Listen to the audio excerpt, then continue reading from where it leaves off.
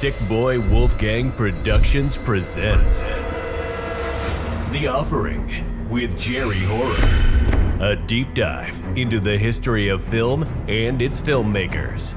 Mostly horror, always genre.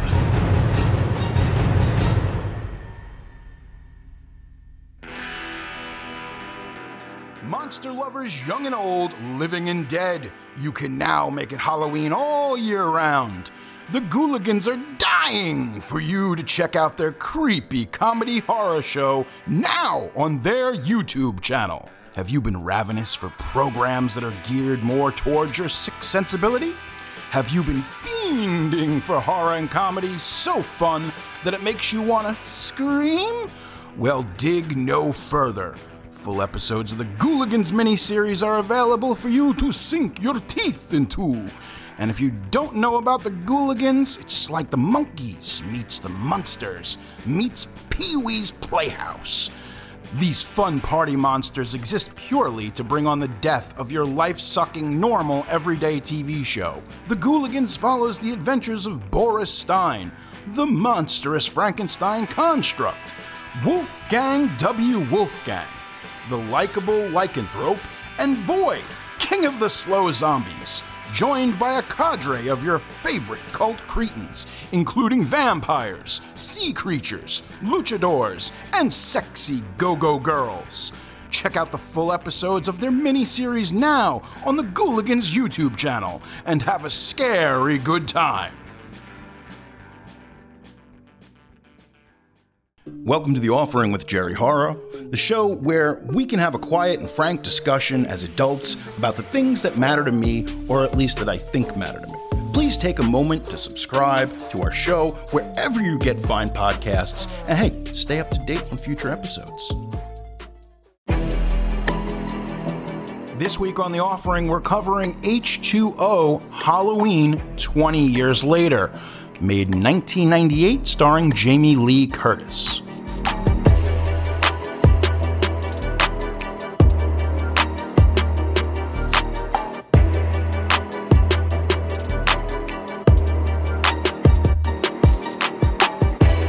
Ladies and gentlemen, and friends beyond the binary, it's your old pal Jerry Horror, and welcome to another exciting episode of The Offering. Hi, how you doing? Woo! Dear God, 5 stars, 5 stars, 5 stars. Got another 5-star review, folks. Send your reviews in. Apple, Spotify, YouTube, wherever you want to send those in. 5-star review from True Horror with Wolf.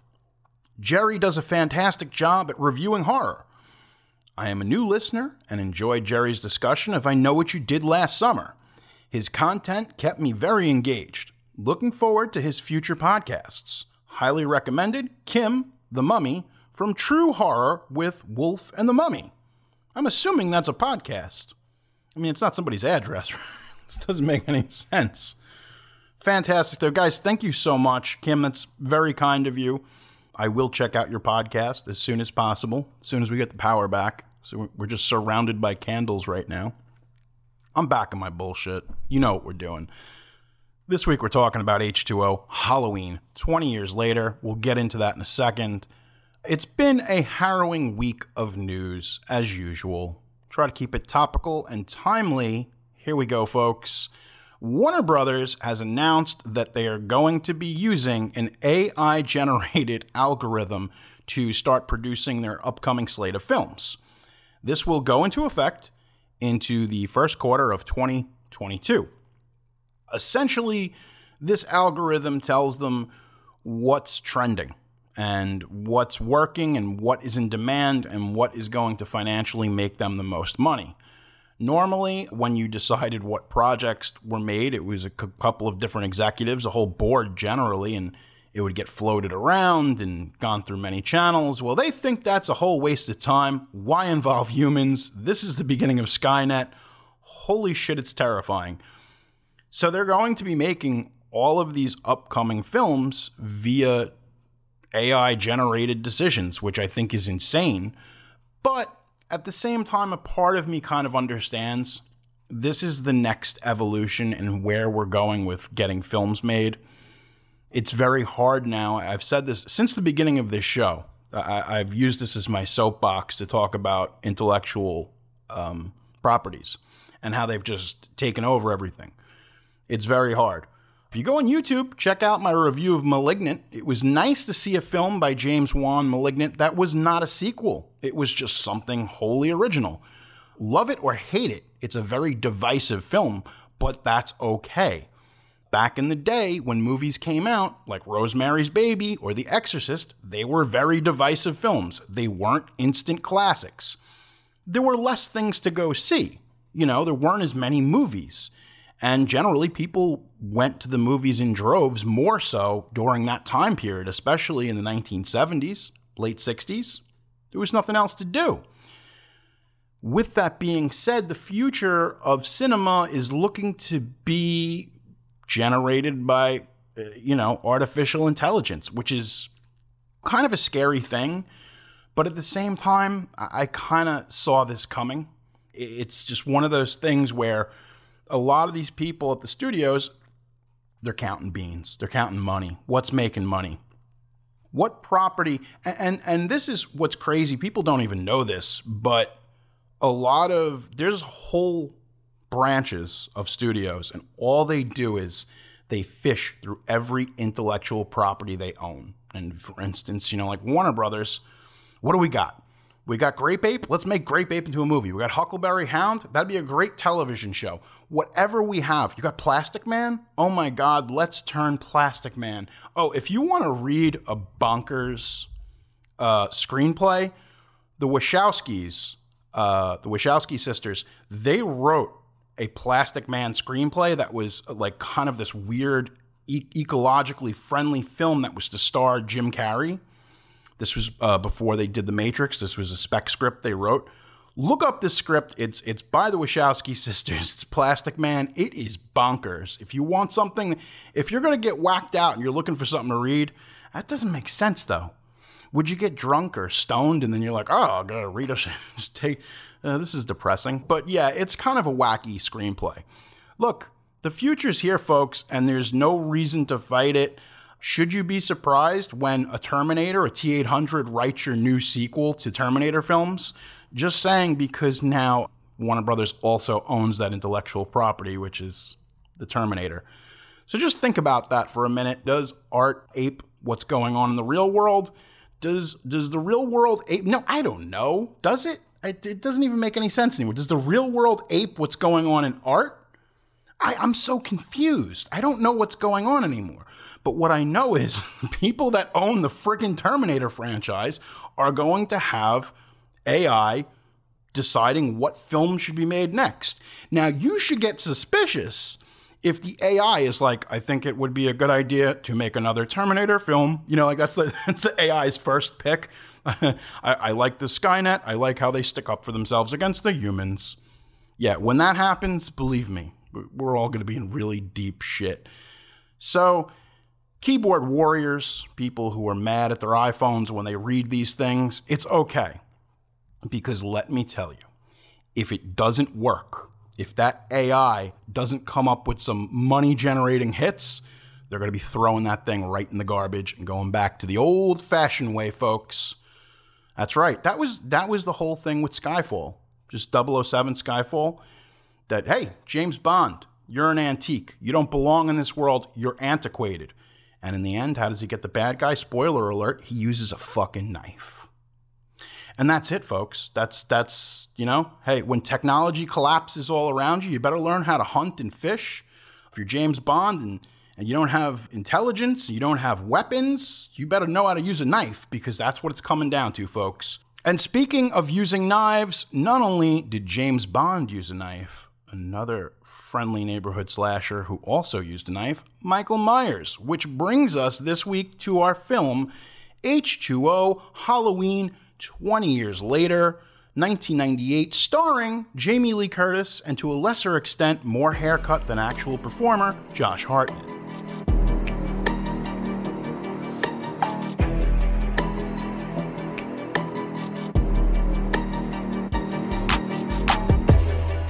It's 20 years later. 20 years later. 1978, John Carpenter's seminal modern horror classic. Why is it a horror classic? Just for a review, kids. The reason it's a classic is because it's the first time that something spooky is going on really in suburbia. These are not the Hammer horror films. There's no big castles. There's no monsters that are living in a moat. This is suburbia. It's 20 years later. What's the significance of that? Significance is everybody wanted to make some money. That's the... right away, I'm going to give you the rub. Let me give you the rub real quickly before we get to my whole spiel. The rub is that director Steve Miner of this film, who actually did the Friday the 13th Part 2 and 3, some of my favorite Fridays. I love 2. 2 is great. Go back. Go watch Friday the 13th Part 2. It's such a fantastic film. Friday the 13th Part 3D, also another one of my favorites. Halloween H20, not so much. This film was largely put together. Steve Miner was directing Forever Young with noted person of interest, Mel Gibson and Jamie Lee Curtis. They were working on a film with Steve Miner. And the germ of this idea is quite interesting. We'll get to that in a minute, but I want to get to the more controversial thing. John Carpenter says, I will direct this film, but I want $10 million. Why? And it wasn't just him. This money probably would have gone to Deborah Hill, his partner, and ex-girlfriend, ex-wife. I don't know. I don't keep track of it. See, things like that I don't care about Wes Craven's, second wife and stuff like that. I know we're talking about John Carpenter. I didn't just have a stroke, folks. But I'm just saying, I don't like getting into that stuff. I don't think there's anything interesting, and that's his private life. It's none of my business. It's none of your business. Stay out of Wes Craven's business. John Carpenter says to Miramax, I want $10 million to direct Halloween H20. They're like, no. No. No, and no. So, right off the bat, we were not going to get the great John Carpenter back, which means, by proxy, except until 2018's Halloween, this new trilogy that we got going on, he'll do the music. He'll do the music, and his son, Cody Carpenter, and those Halloween 2018 soundtrack bangs, man. That is a banger right there. I'm excited for the new film. I heard the first 2 tracks. They sound good, too. So I think that I'm a little bit out of sorts here, but I'm going to just give you this the best way I know how. This film states trauma is real. A lot of times with these horror films, people just bounce back into their lives and, I'm doing it one day at a time and drinking a cup of coffee with both hands, in a big, obnoxious, fluffy robe. Trauma is real. What would the effects be on Laurie Strode after surviving everything that happened in Halloween? Because just remember, folks, I think we've got some of the rules from Halloween 2, but not everything, so we're kind of like just pretending that 4, 5, and 6 didn't happen. Oh, let's go here for a second, because it's important that I explain to you what the state of the franchise was. So the last film that they had made, which is 95, I believe, The Curse of Michael Myers, that film, didn't perform as to what they wanted. You know the whole history behind that. It's a troubled film, Halloween 666. There's the producer's cut. I personally, I like the producer's cut. I like the theatrical cut. I wish someone could tastefully sync the both of them together and make that work. I know it's probably out there. You go to a horror convention, some guy has this. They've got the hybrid cut, the hybrid theory. So the film with Paul Rudd, which I love Curse of Michael Myers. I wish we were doing that, but we're not. We're doing the sequel to that. Well, sort of. It didn't perform the way they thought it was, and at that point, with all the contention that the Weinstein brothers, the Akkads, and everybody that was involved with Halloween 6, it was a disaster, and they didn't really want to do that again. So there was going to have to be some different avenues and ways that they were going to make this new movie. Daniel Farrens, who had written Halloween Superfan, he's done the documentaries, Camp Crystal Lake Memories. Never Sleep Again. He's great. He does some great stuff. He originally, he's just a good dude, and he's a Halloween super fan, and he was a young man who kind of got drafted into the whole world of Hollywood because he understood and appreciated and loved this franchise. He even had like schematics and like a lore book of everything that had happened. And again, we're talking like the early 90s. So for somebody to do that was very new. This is like, I'm sure that there's departments within studios that just do lore that are like, oh, you can't do that because ba ba ba ba ba. Daniel Farrance basically didn't want to work on another one, was kind of happy not to. He had a screenplay, though, that people kind of wanted. Well, at least the Weinsteins wanted it. And this has been covered briefly in Taking Shape 2. It's kind of this two faces of evil where you were going to get Michael Myers and then some other killer. Because, again, now we're going to be entering the time of Scream. So by the time they got to the point of wanting to make another Halloween, Scream had hit, and they were like, oh, another killer. That's the great idea. Farrance was happy because they didn't want to go with that. But initially, that Two Faces of Evil script, which I believe in the Two Faces of Evil script, there's no Loomis, okay? So we've kind of dropped that thread, and it's not Laurie. It's not Jamie. It has nothing to do with the mainline franchise. Takes place mostly at a college, a little bit at an asylum, and it's based on a new character that's kind of the new Laurie. We'll get into that later. Essentially what happens is they want to bring it direct to video. They had done this with the Hellraiser franchise. And they're like, look, this thing is out of gas. Okay, we're not making the old ducats the way we used to. Time for the Weinsteins to pull one of their infamous jobs and say, hey, we make this shit for under $5 million. Just put it out on direct-to-video. It'll make money. It's a brand, right? It's an intellectual property that we can milk. The Cods didn't like that. So, where does that bring us? Brings us to Michael Myers is about to go to direct-to-video. It's not looking too good. Wouldn't you know it, though? There was a germ of a story. They couldn't figure out what to do. And they went to their old buddy, who you might remember from previous episodes, Kevin Williamson, who at that point was deep, deep into Dawson's Creek and really couldn't commit to anything else because of his commitment to that show. This being said, Kevin Williamson said, look, I probably owe so much to the Weinsteins. Fuck it. So he kind of writes a treatment, puts together a treatment, and they like it. And the first thing that they like about this treatment is it's got the Jamie Lee Curtis character Laurie Strode in it. So the Weinsteins say, hey, I wonder if we could, maybe we could get Jamie Lee back. Jamie Lee talks to Steve Miner. Jamie Lee is like, you know what? It's been 20 years. I've done a lot of different pictures. My career has moved in all kinds of different ways. She never tried to escape from it, but she went on to do different projects, even though she's probably one of the greatest scream queens of all time. I think part of it was, hey, can I get in on the producing action and, do something that I'm going to be happy with? John Carpenter wanted his $10 million. Jamie Lee just wanted, if she was going to do this movie, I want some back-end reciprocation. And I think that's fine. I think whenever you can leverage yourself, these studios make a lot of money. These corporations that make these films make money. If you can leverage yourself and make a couple of bucks, you should always do that. Dawson's Creek, Forever Young connections. Dear God. Going back to Forever Young, Jamie Lee is working with Steve Miner. They're shooting that movie with famed crazy person Mel Gibson.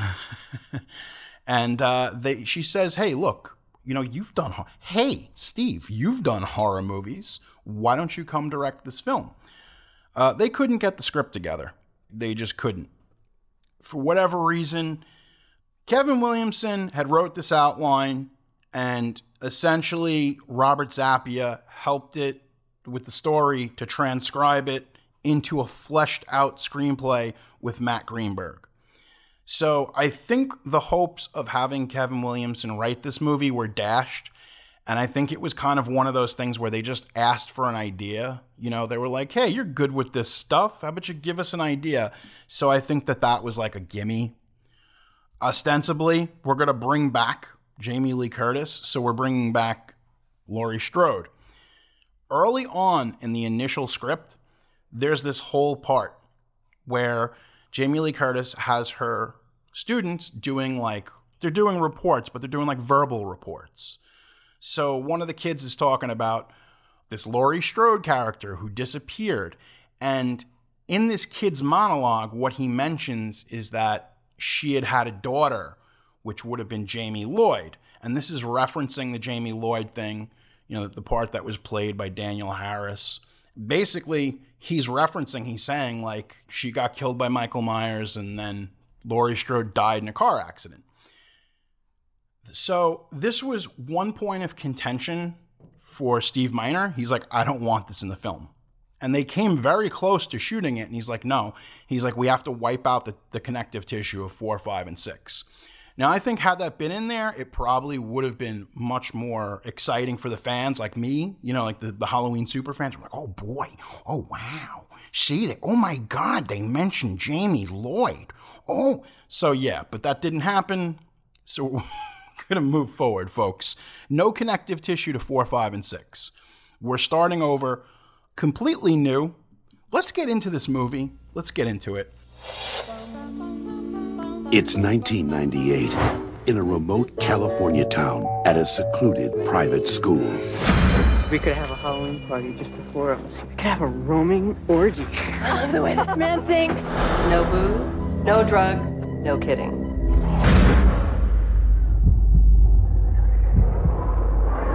One teacher is living in fear. I'm not who you think I am. I changed my name when I went into hiding. Terrible. Take off your clothes. My brother killed my sister. How'd he do that? With a really big kitchen knife. That's enough. I can't take it, Mom. He's dead. It's been 20 years. What's he waiting for, huh? Don't you think he would have shown up by now? What's going on, baby? I don't know. This is a sick joke. Now, Come on! the face of good and the face of evil will meet one last time.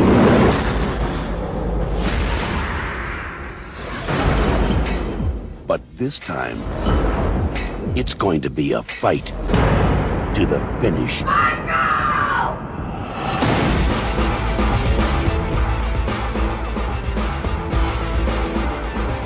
This summer, terror won't be taking a vacation.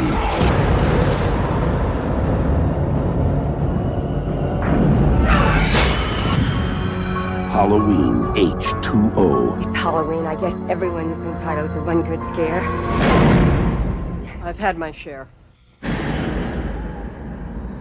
On October 29th, 1998, Michael Myers burglarizes Dr. Sam Loomis's retirement house in Langdon, Illinois. Loomis's former colleague, Marion Chambers, who took care of Dr. Loomis until he died. Marion Chambers, played by Nancy Stevens, who was the original nurse from the first Halloween. She has the rabbit in red matches that she gives to the old Dr. Loomis. She's taking care of Dr. Loomis. He passed away because in real life, Donald Pleasance had passed away. They got a guy who was a sound-alike to do an opening monologue, and it works. It's very chilling with the music that was created for that piece. It was just very interesting. And it was kind of nice. It was like a way of paying homage to him, and there were various different photos. We're going to get more to that in a second about Loomis. They discover, because the house has been burglarized, that the file on Laurie Strode, who has been presumed dead in an automobile accident, is missing. Basically, Michael Myers has broken into this house to find some dirt and find out where the hell Laurie Strode is. So, I mean, like, first off, I just want to say, because this movie's ridiculous. I mean, you know what? He drives a car. But now he's doing, like, reconnaissance. Like, he's breaking into, like, I mean, I guess he doesn't know. He's breaking into Dr. Samuel Loomis's retirement house, who was voiced by Tom Kane. That's the guy who did the voiceover. Very interesting. Nurse Marion Chambers. There's some kids out in the street, teenage neighbors, played by Brandon Williams and Joseph Gordon-Levitt. Because at that point, believe it or not, fun fact, folks, Joseph Gordon-Levitt was originally supposed to play the Josh Hartnett part. But due to contractual obligations, he couldn't, but still wanted to be a part of it because Joe Gore-Levitt is a big fan of Halloween. And he was like, hey, I want to be in Halloween. I can't do the whole film, but here's a little something. I'm going to show up. He gets murdered with a hockey skate, like an ice skate to the head. And that's a very Friday the 13th kill. Like that's not a very Michael Myers kill. I don't know. Because again, don't forget we're still in 1998. He kills Nurse Marion. He kills Jimmy. I believe he kills Tony. Who cares? You're investigating the house. What does it matter? This is, again. So we don't have Loomis in this film. This is our first film with no Dr. Samuel Loomis. So initially, because the studio... I fucking hate Miramax. I really do. I hate the fucking Weinsteins. Not just because of the shitty things, and I'm sure Bob might be not a bad guy, but his brother's a fucking monster. And it's hard because we've been talking about all of these films in the canon from that era, So we have to bring up the fucking Weinsteins. Okay, I'm going to get the anger out of my system, folks. I'm sorry. So they basically said, hey, why don't we get a new Loomis? And initially, I kind of liked this pick. The new Loomis was just going to be a private investigator played by Robert Forster. Because at that time, he had done the Quentin Tarantino film, Jackie Brown. So they were in talks with Forster to come in as this private detective who was, I guess he was going to be tied in some way to investigating this whole Michael Myers thing. That would have been interesting. Robert Forster from Rochester, New York. Cool guy. New York native, great actor. Did you see him in the Breaking Bad?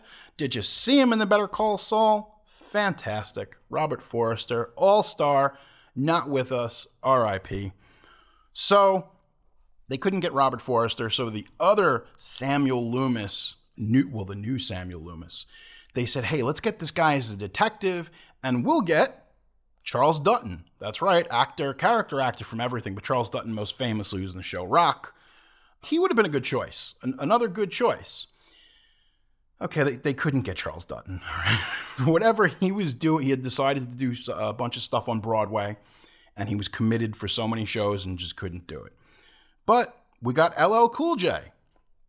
And LL Cool J was not really that great of an actor at this point. He was just kind of really starting to wade his toes into the acting game.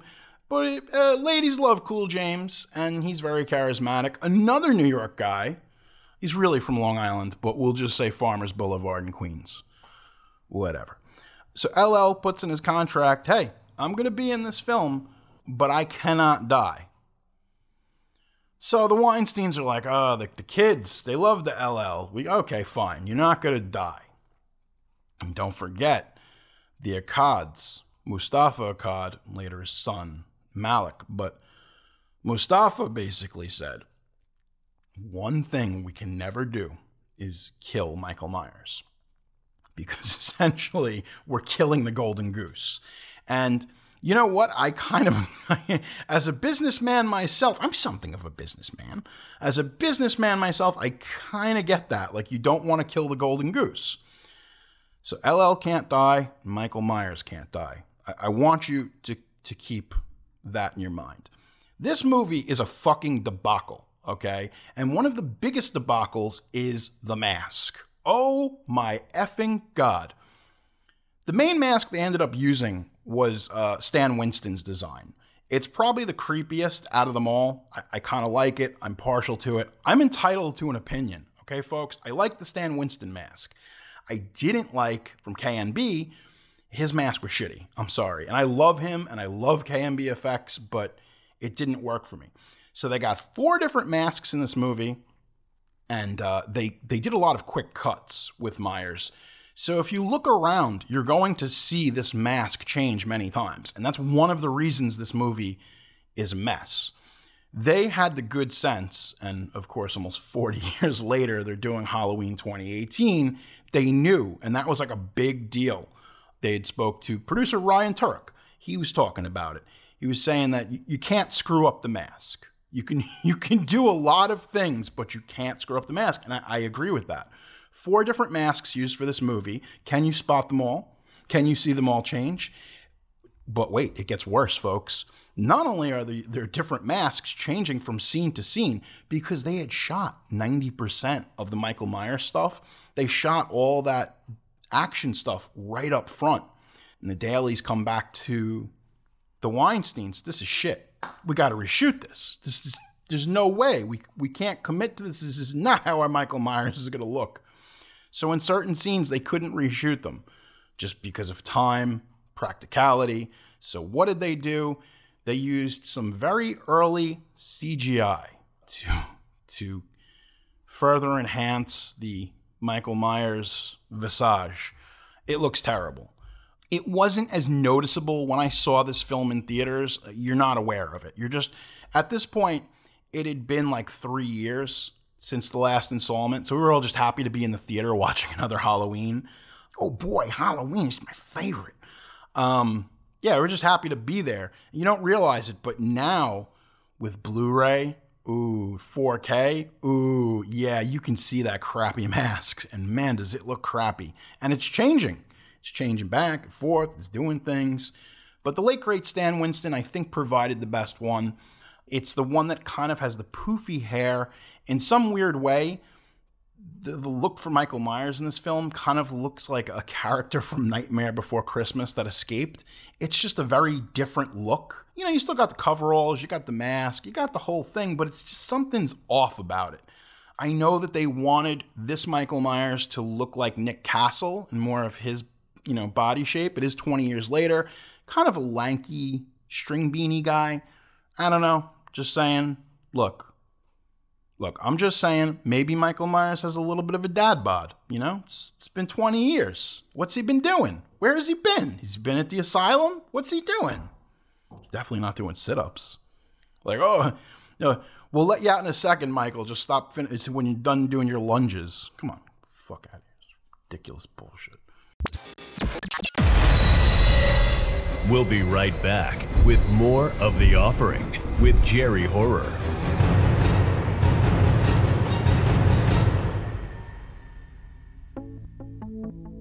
Knows Best Candles is a soy wax candle company owned by 2 Long Island natives turned Manhattanites. They hand pour small batches of cheeky candles that inspire the euphoric feeling of synesthesia. Each candle pairs an enchanting dual fragrance with a curated Spotify playlist to help you set your mood at home. Not to mention, the names of these candles are a conversation starter themselves. Bestsellers include Bitch Goddess, Mountain Daddy, and Send Nudes. Their 2021 limited edition Halloween candle is named OMG I'm Dead. That's my favorite. The perfect scent to burn while enjoying your favorite horror podcast. Enjoy 10% off your candle haul this fall using the code JerryHorror10. You can shop on knowsbestcandles.com. Again, 10% off any purchases using JerryHorror10. You're listening to The Offering with Jerry Horror. Got a question or a story you want to share with me? It might be featured in a future episode. Email me at jerryhorror@gmail.com or hit me up on Twitter at jerryhorror. I'm also on Instagram. You can find me there at jerryhorror. Rate and review this show on Apple Podcast, and you might find your review in an upcoming episode. And if you haven't already, be sure to subscribe to The Offering. Now back to the show. In Summer Glen, California, Lori is having faked her death to avoid Michael. She lives under an assumed name as Carrie Tate, having a career as the headmistress of Hillcrest Academy, a private boarding school. Lori is in a relationship with Hillcrest guidance counselor Will Brennan, played by the wonderful son of Alan Arkin, Adam Arkin, fantastic actor, one of my favorites. However, he's really, and let me tell you something, Adam Arkin, his back hurt because he's carrying this fucking film, okay? He's doing the most. He's doing the most. He has a lot of thankless, shitty lines, like about nipples being pierced, and he does the best he can do with the script. And this script, oh boy, it is not a Kevin Williamson script, but they made sure to try and they weren't, okay, look, it's the same studio, okay? They tried to juice this film up. This is very much, and not completely, but again, we talk about the influence of Scream. It's 2 years removed. In 96, we had gotten Scream. 97, we get Scream 2. So this is 98. So like we're barely removed like a year from both films. So the influence is there. And if you can't get Kevin Williamson to write your script, find some guys that can imitate his style. And it's fine because, well, we'll get into the whole faculty thing. So yeah, it's a bunch of kids. They're at a private academy. It is what it is. It's ridiculous. I mean, I get it. It's a good setting. Everybody's going away for a class trip. Her son, who's played by Josh Hartnett. Introducing Josh Hartnett. His girlfriend, Molly Cartwell, played by Michelle Williams. Classmates Charlie Devereaux. There's Adam Han Bird, who was Little Man Tate. And Sarah Winthrop, Jodie Lynn O'Keefe, and I gotta tell you something, Jodie Lynn O'Keefe, wow, she has aged fantastically. What a beautiful woman.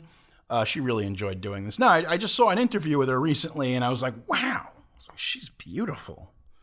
Is that an angel? Yeah, so the kids at the school are going to this trip in Yosemite, but John, the girlfriend, Charlie, and Sarah are gonna stay behind because they want to have a Halloween party in the school basement. You know what? Fine. Fucking fine.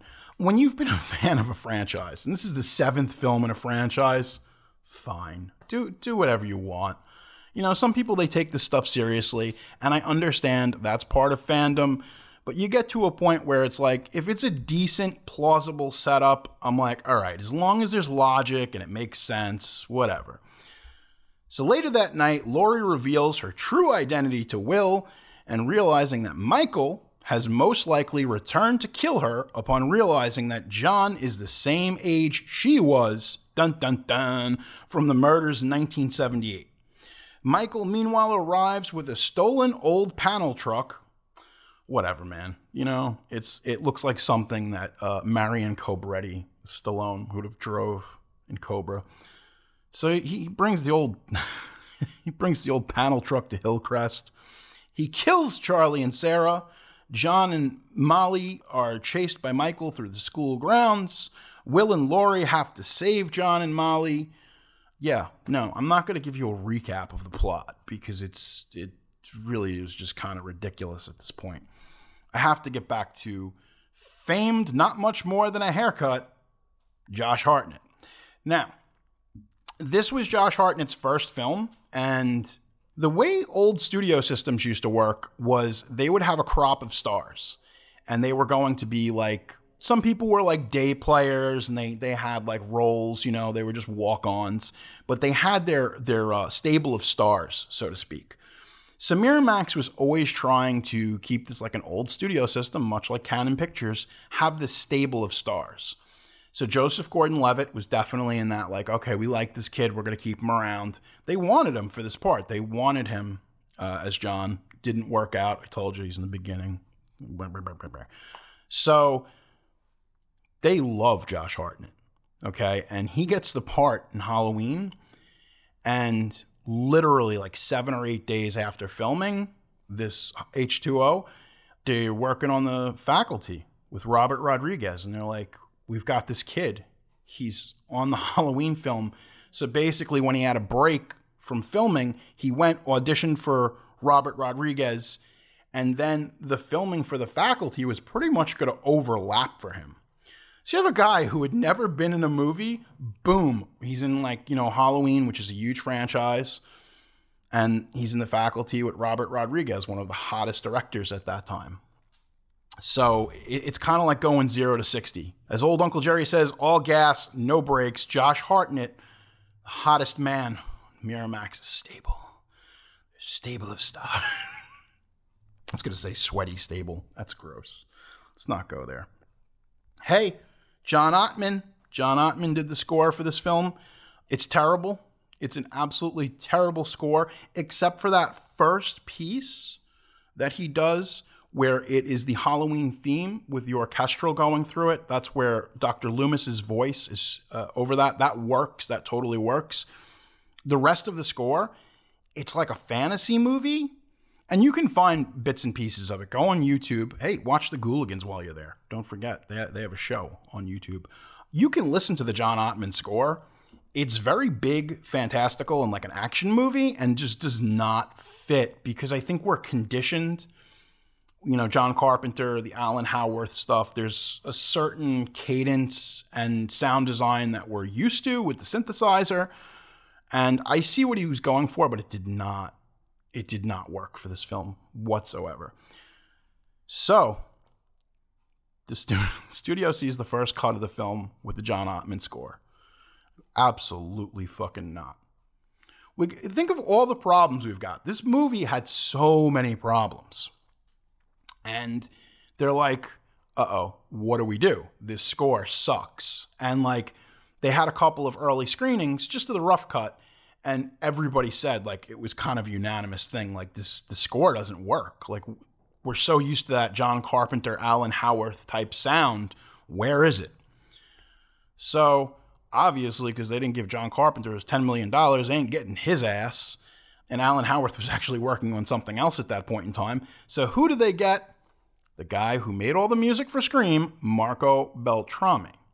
So Marco Beltrami comes in, and he's very influenced by Carpenter. You know, anybody of his age and you know his score work. So he's able to kind of inject as much as he can and changes it. Now, this is a crazy story. They literally had like 5 days to do this whole thing. So they flew Marco Beltrami into New York to cut the picture with the new music, like whatever he could add, whatever he could get done in this like 5-day period. They basically had him, he was pretty much sleeping at the studio. He got massages. All the food was ordered there. He was living in the studio for like 5 days in order to kind of course correct the soundtrack. To be perfectly honest with you, for what he did in 5 days, not bad. It actually turned in a pretty admirable score. He saved what he could from Ottman's pieces. Like, he's like, okay, this works. We're going to throw this out and put this in.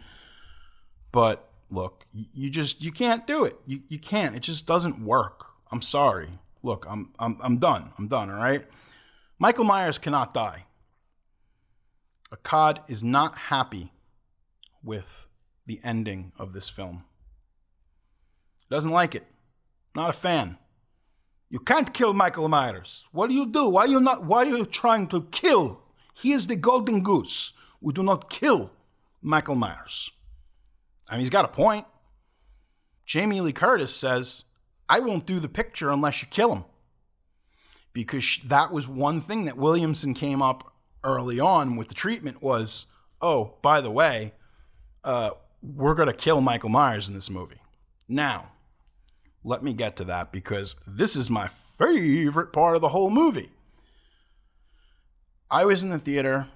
Let me kind of set you up for this. Make a little bit more sense. The whole last half hour of this movie, last 25 minutes, turn into an action picture. The music is pumping. You've got Jamie Lee Curtis. You've got Michael Myers. The last 25 minutes of this movie, everybody just disappears. And it's literally just this showdown. It's a rematch. It's Freddy versus Jason. You know, it's the Rumble in the Jungle. It's the big rematch we've all wanted. This is what the film has built to. So they're chasing each other around. They're shooting each other. They're stabbing. Basically, she's fighting Michael Myers. And she pushes him over a balcony. And she prepares to stab him again. But Ronnie, LL Cool J, who survived the shooting, convinces her to stop. The authorities arrive at the scene and load Michael Myers into a coroner's van. But Laurie, knowing that Michael is still alive, steals the van to kill him for good. Michael awakens, attacks Laurie, who stops, causing Michael to fly through the windshield. Laurie drives the van into Michael, pinning him between the van and the tree, and she proceeds to drive off the road down a steep hill. Laurie tumbles out of the vehicle, and then Michael is pinned completely. Michael reaches out to Laurie, and they almost touch hands. It's almost a sweet moment between brother and sister. I'm dying. I tried murdering you like all these times, but I'm dying right now. And they almost touch hands, but right before she does that, she pulls out a fire axe and cuts his fucking head off. And let me tell you, brother, that fucking audience popped like crazy. Even me. I was in the theater opening night, and I was like, yeah!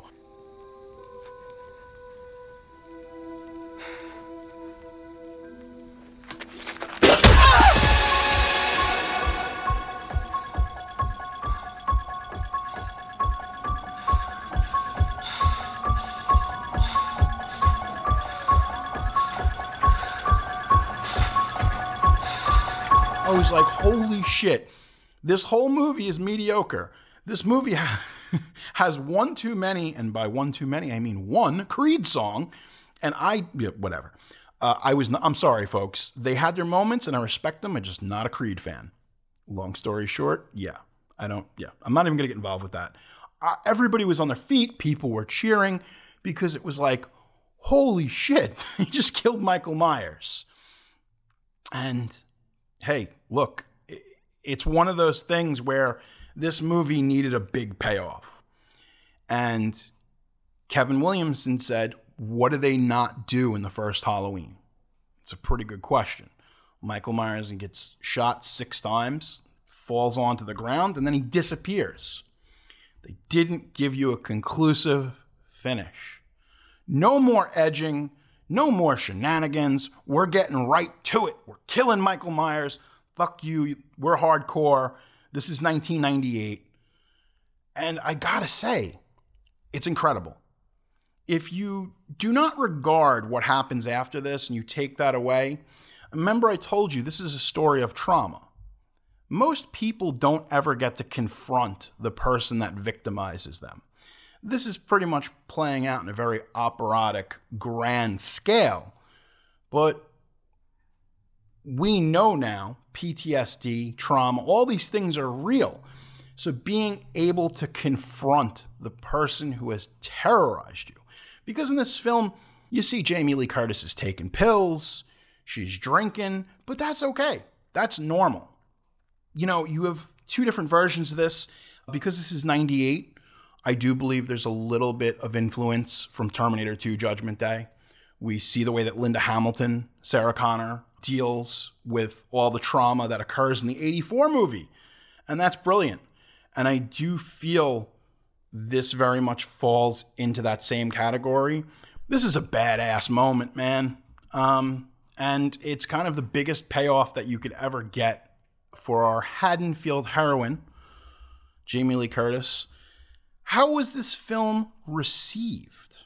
You're going to be shocked, folks, but this film cost $17 million to produce, and it returned $55 million in domestic box office. It had a huge opening weekend. They said it's probably about $16 million that weekend, and then $24 million from Friday to Wednesday. So this film was it was big. It did very well. It's still, okay, so we're looking back now because 1998, we're past the 20 years later because in 2018, that was H20. You know, we're bringing it back again. The thing that we talk about is when you look back and you have the 2020 vision, obviously, it's easier to say, hey, this didn't work, so now this time let's do that. And I think Halloween 2018 is a fantastic movie. I love that film, and I'm so excited to see Halloween Kills. So, on Rotten Tomatoes, this film has an approval rating of 52%, the average Metacritic rating of 5.6 out of 10. Look, I don't think this is a horrible movie. In the whole scheme of things in the franchise, it's a 2 out of 5 star movie. It's not the worst. The worst film in the series is Halloween 5, The Revenge of Michael Myers. It's just not very good. There were some cuts that needed to happen with this film. Very interesting.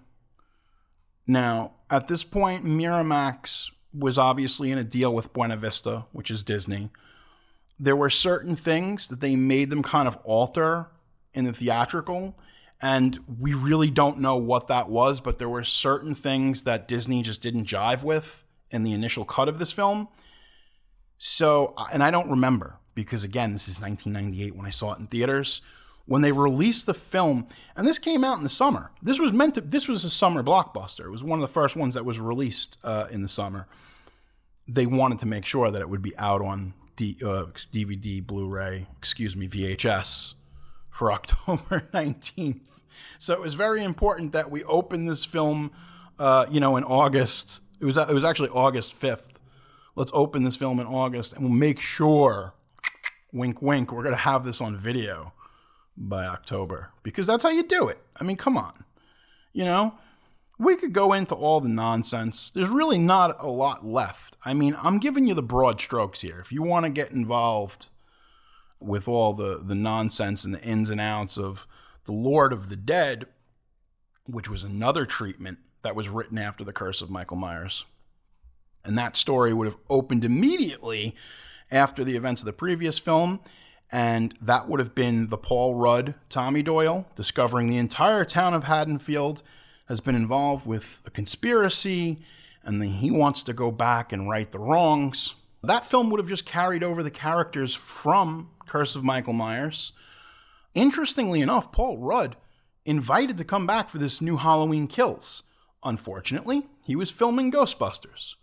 What kind of crazy world do we live in? There's okay, first off, I'm a big Paul Rudd guy. I love Wet Hot American Summer.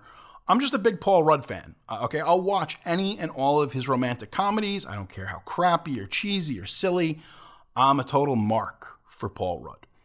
And I think it's crazy and kind of somewhat warms my ice cold heart that Paul Rudd turned down Halloween Kills to make Ghostbusters Afterlife, which is coming later this year, supposedly. I don't want to jinx it.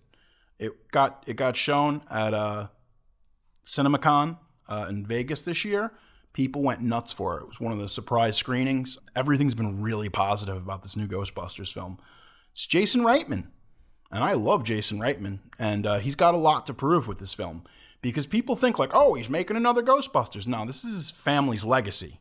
It hits a little bit different when you're defending the honor not only of this franchise, but of your father's legacy. I don't think he'll screw it up. I've got, knock on wood, some good faith in this Ghostbusters Afterlife. Speaking of which, before that happens in November of our year, the Lord 2021, we're getting Halloween Kills. Halloween 2018...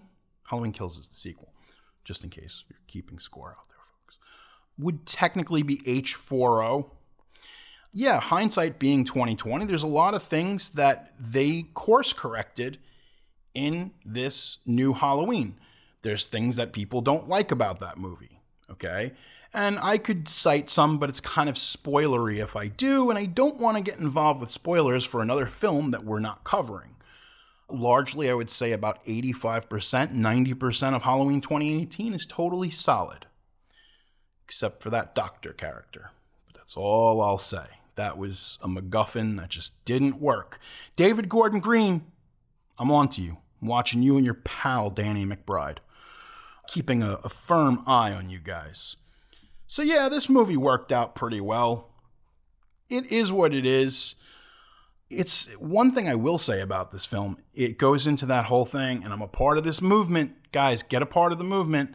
The 90-minute movie. Let's bring it back, folks. This movie is 86 minutes.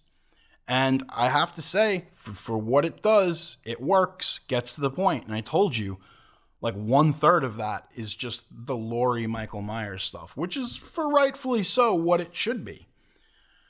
Now, because nothing can ever be left alone, especially something that makes money.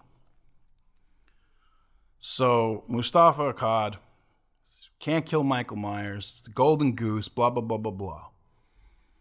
The next day, after the film had wrapped, a clandestine meeting had been put in place between the Weinsteins and Akkad. They're going to shoot an extra scene.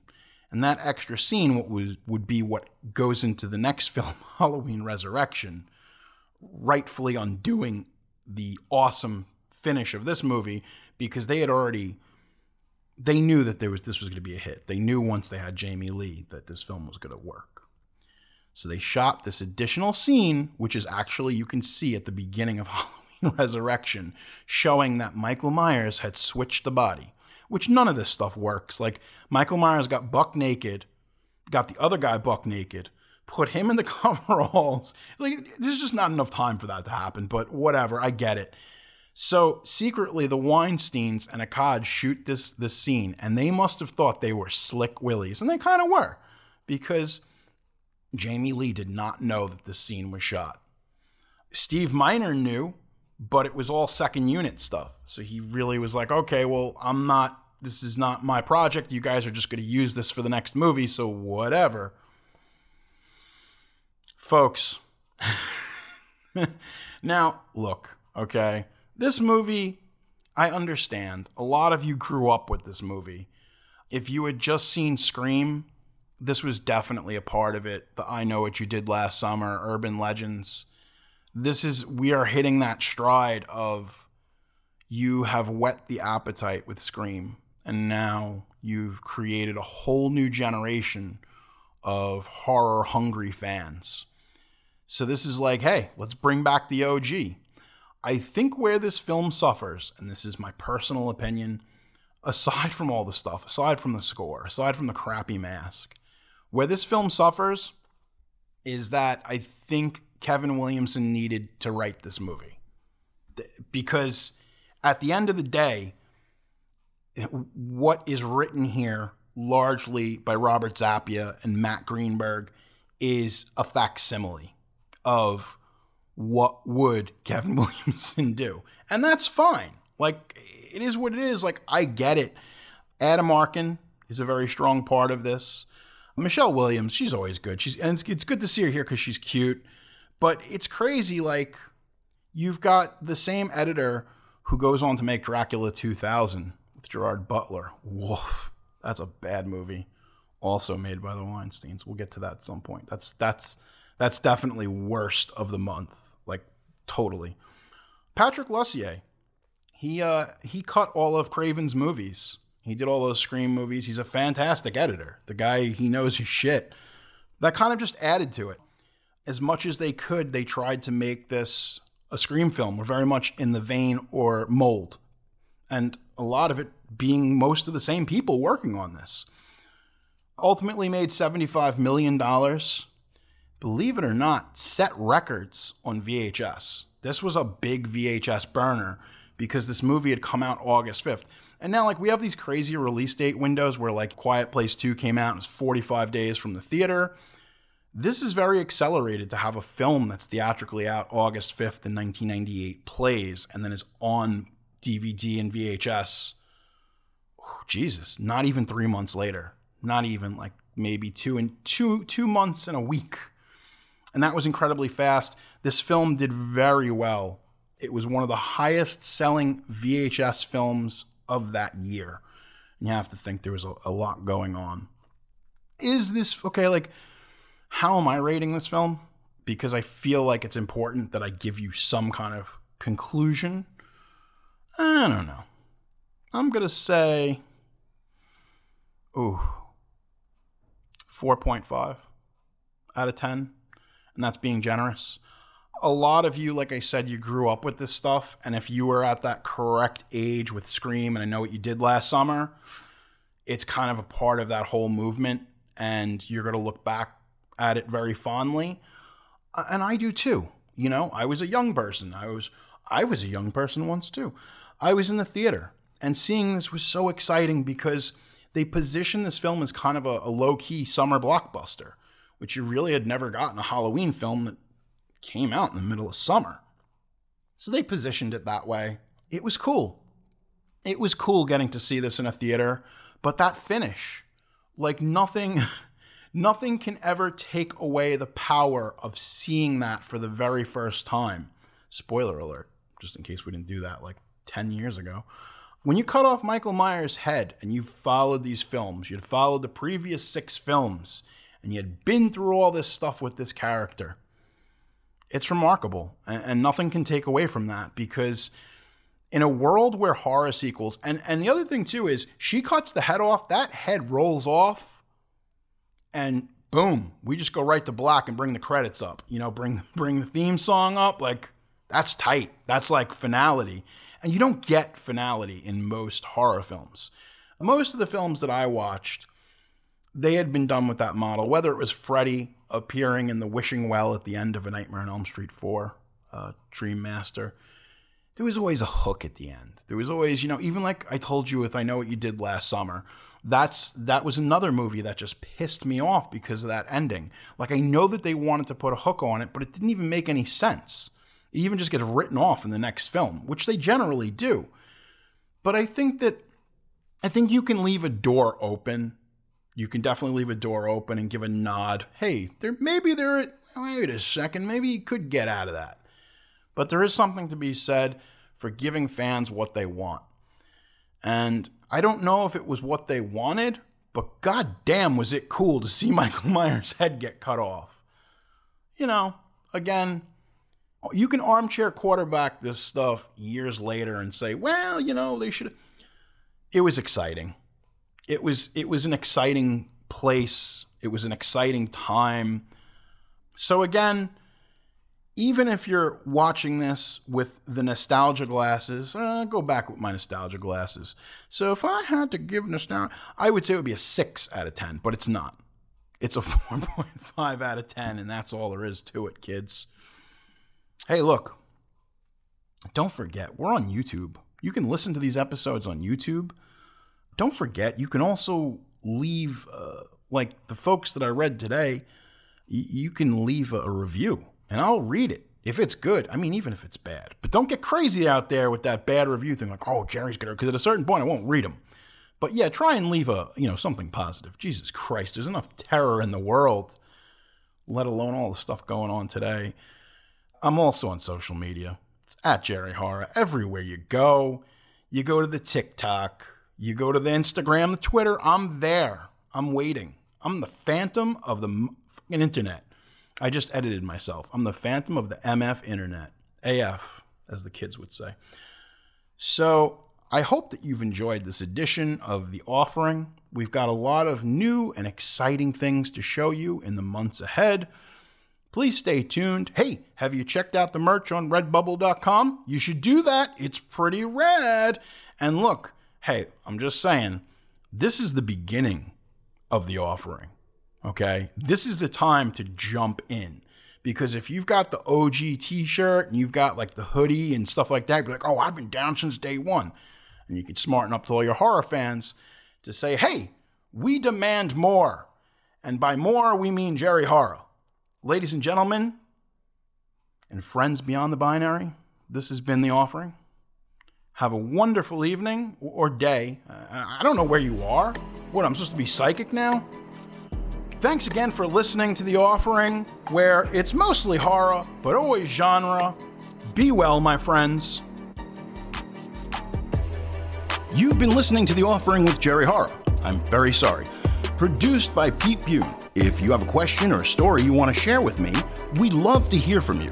You can email me at jerryhorror@gmail.com or hit us up at Twitter @jerryhorror or on Instagram @jerryhorror. You getting the picture?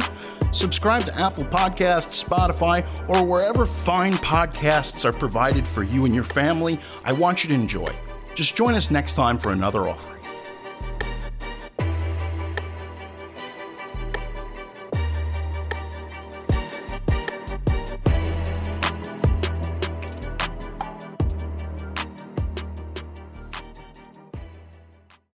I'm Tom.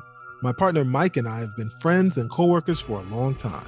And at work, we're known for our daily water cooler conversations about TV shows and movies we are currently watching.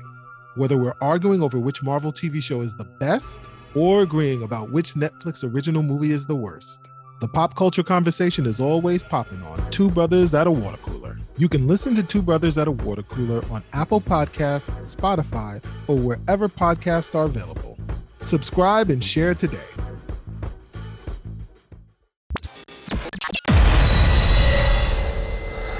This has been a Sick Boy Wolfgang production.